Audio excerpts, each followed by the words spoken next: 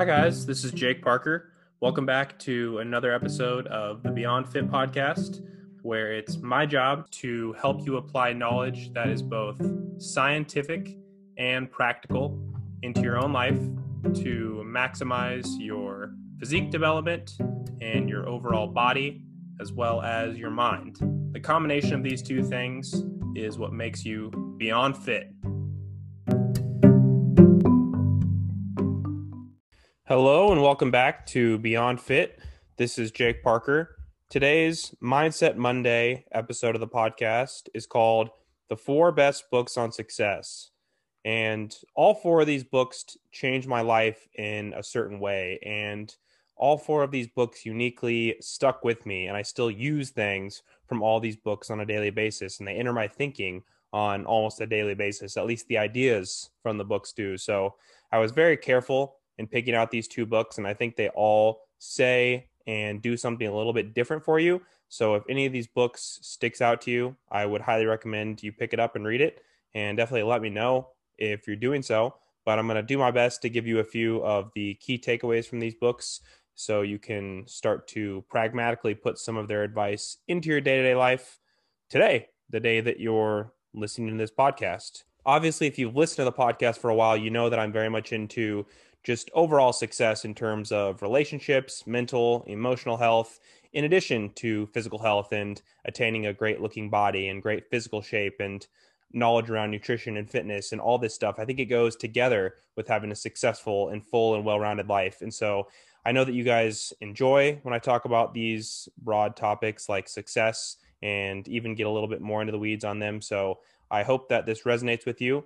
And I know that if you're someone like me who prides themselves on physical fitness and perfection of the body, you also are thinking about that and how to apply that in other ways in the broad context of just your life as a whole. And maybe you're really into your work or whatever that may be for you.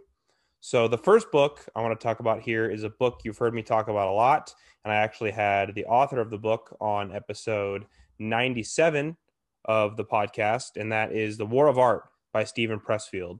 This book, the main takeaway, the main message in the book is that we're all feeling this force that Steven calls the resistance. And he even spells resistance with a capital R because he wants to make such a point of it in the book.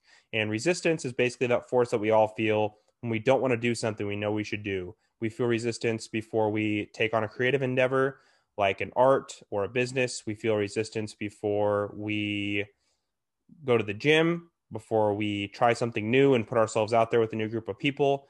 We feel resistance to save money. We feel resistance to meditate or engage in personal development, things that we know are going to move us forward.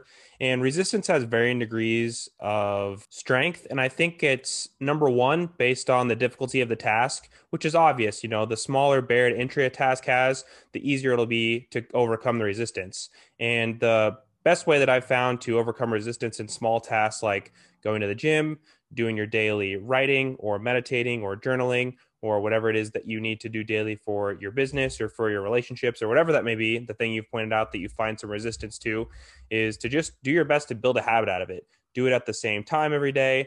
Do it with another activity every day that you're going to do. Do it with a friend or a partner when it comes to working out or doing a writing group.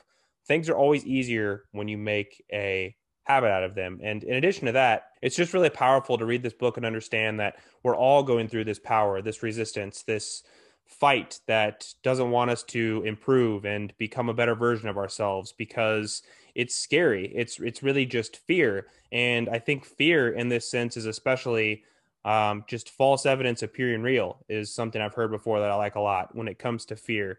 Just thinking of it as it's something that is there and you're definitely feeling it, but the consequences that we think are going to come from some of these things that seem so scary, like putting ourselves out there again in a creative endeavor, in a business venture or something like that. This is something that Steven talks about a lot in the book because it is the war of art. So he talks a lot about it in the sense of pure art or writing. This book is really made for, or I guess written to, a person who is trying to overcome a creative endeavor. But I think that the thing about the book is that's really beautiful is that it definitely just applies to so many different areas in life. And I talk about it so much in the context of fitness because we all can feel ourselves being dragged down by the resistance of not wanting to work out some days. And it's just nice to know that we're all going through this. It's not something that's unique to us, because that's really how it can feel sometimes.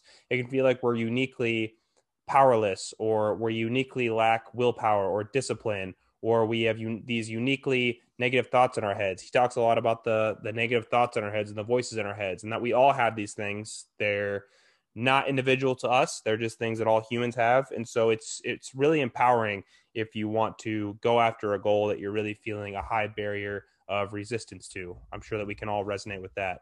The second book here is The Magic of Thinking Big by David Schwartz. This book was written back in, I believe, the 1950s. So it's pretty old, but its messages definitely still resonate today. The Magic of Thinking Big is all about how to act and think bigger in your life.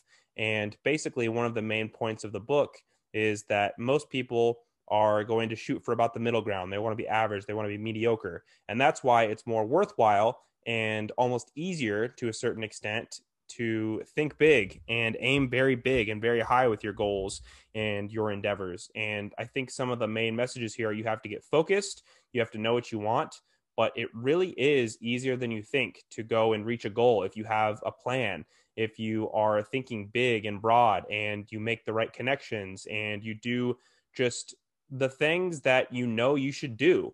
It reminds me of this quote by Scott Adams where he says, "If you want success, figure out the price, then pay it."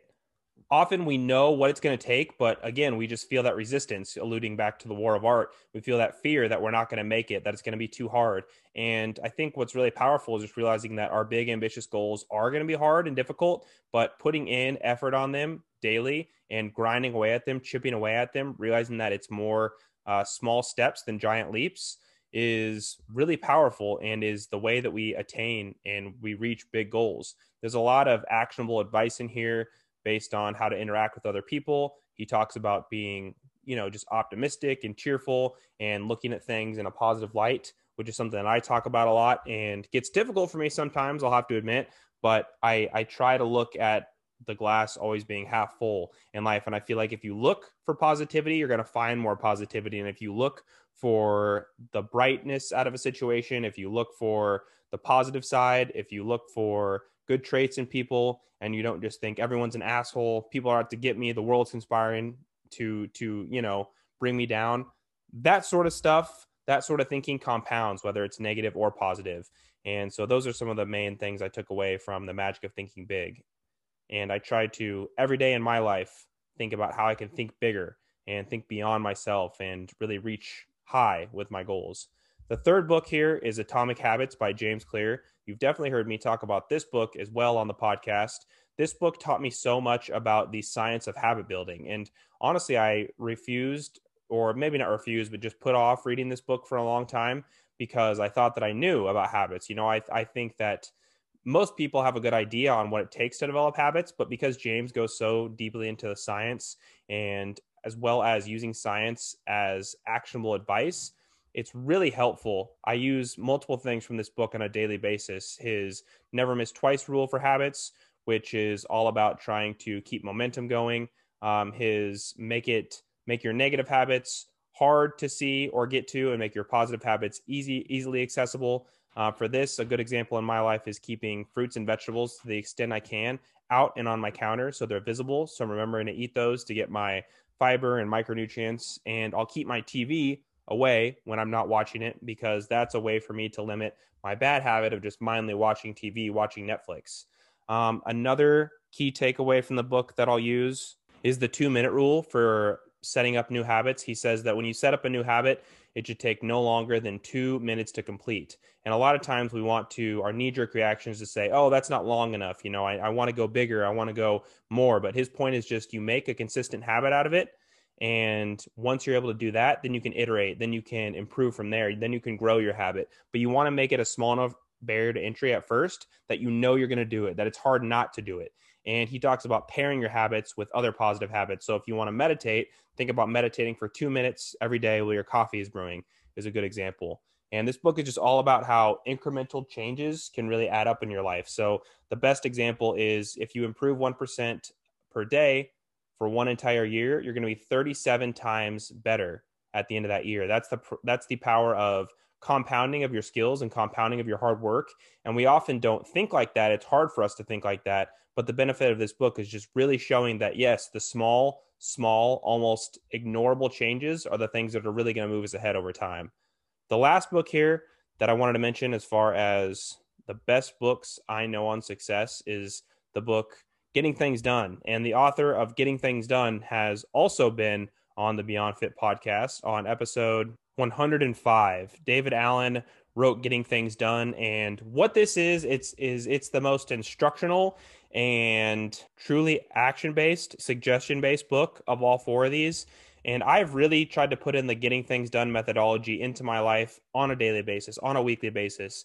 Basically, the biggest thing that I took away from Getting Things Done is just making lots of lists, by making sure that you make it a point to go back over these lists. So he talks about putting things in your inbox and emptying your inbox from now and then. And that doesn't always mean necessarily with your email or anything like that that has a technical inbox, but thinking about things like what I want to research, what I want to look up on Google, what I want to go and search on YouTube, someone I need to call, a gift I need to get, something I need to get from the store.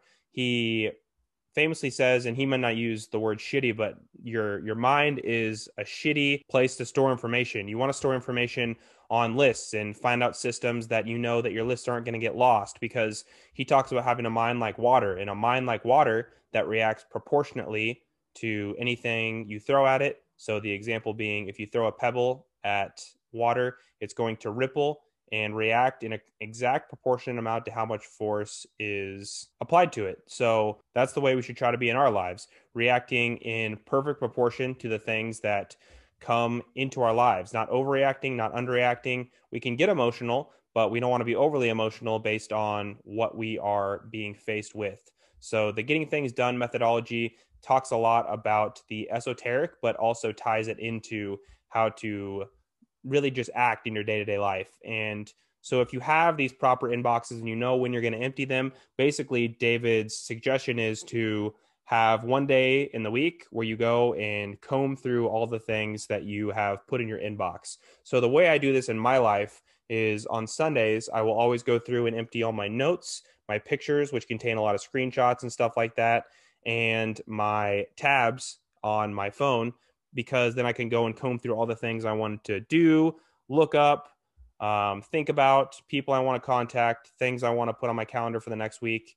And I can do all that stuff in one day and empty all my inboxes. So I know that all the things I want to think about, get to, talk about, anything like that, I'm going to get to. And then David is also very, very strict on, you have to put things in your calendar and you have to honor your calendar. You have to honor your calendar as sacred ground. So for example, with the weekly review, that would be something I put in my calendar. And during that time of the weekly review, I would be adding things to my calendar for the next week. And during my review, at some point, I would fill out my calendar in total, knowing what I'm going to do for the next week. So I'm more prepared. So I'm more planning my week as opposed to being reactionary. I'm being proactive.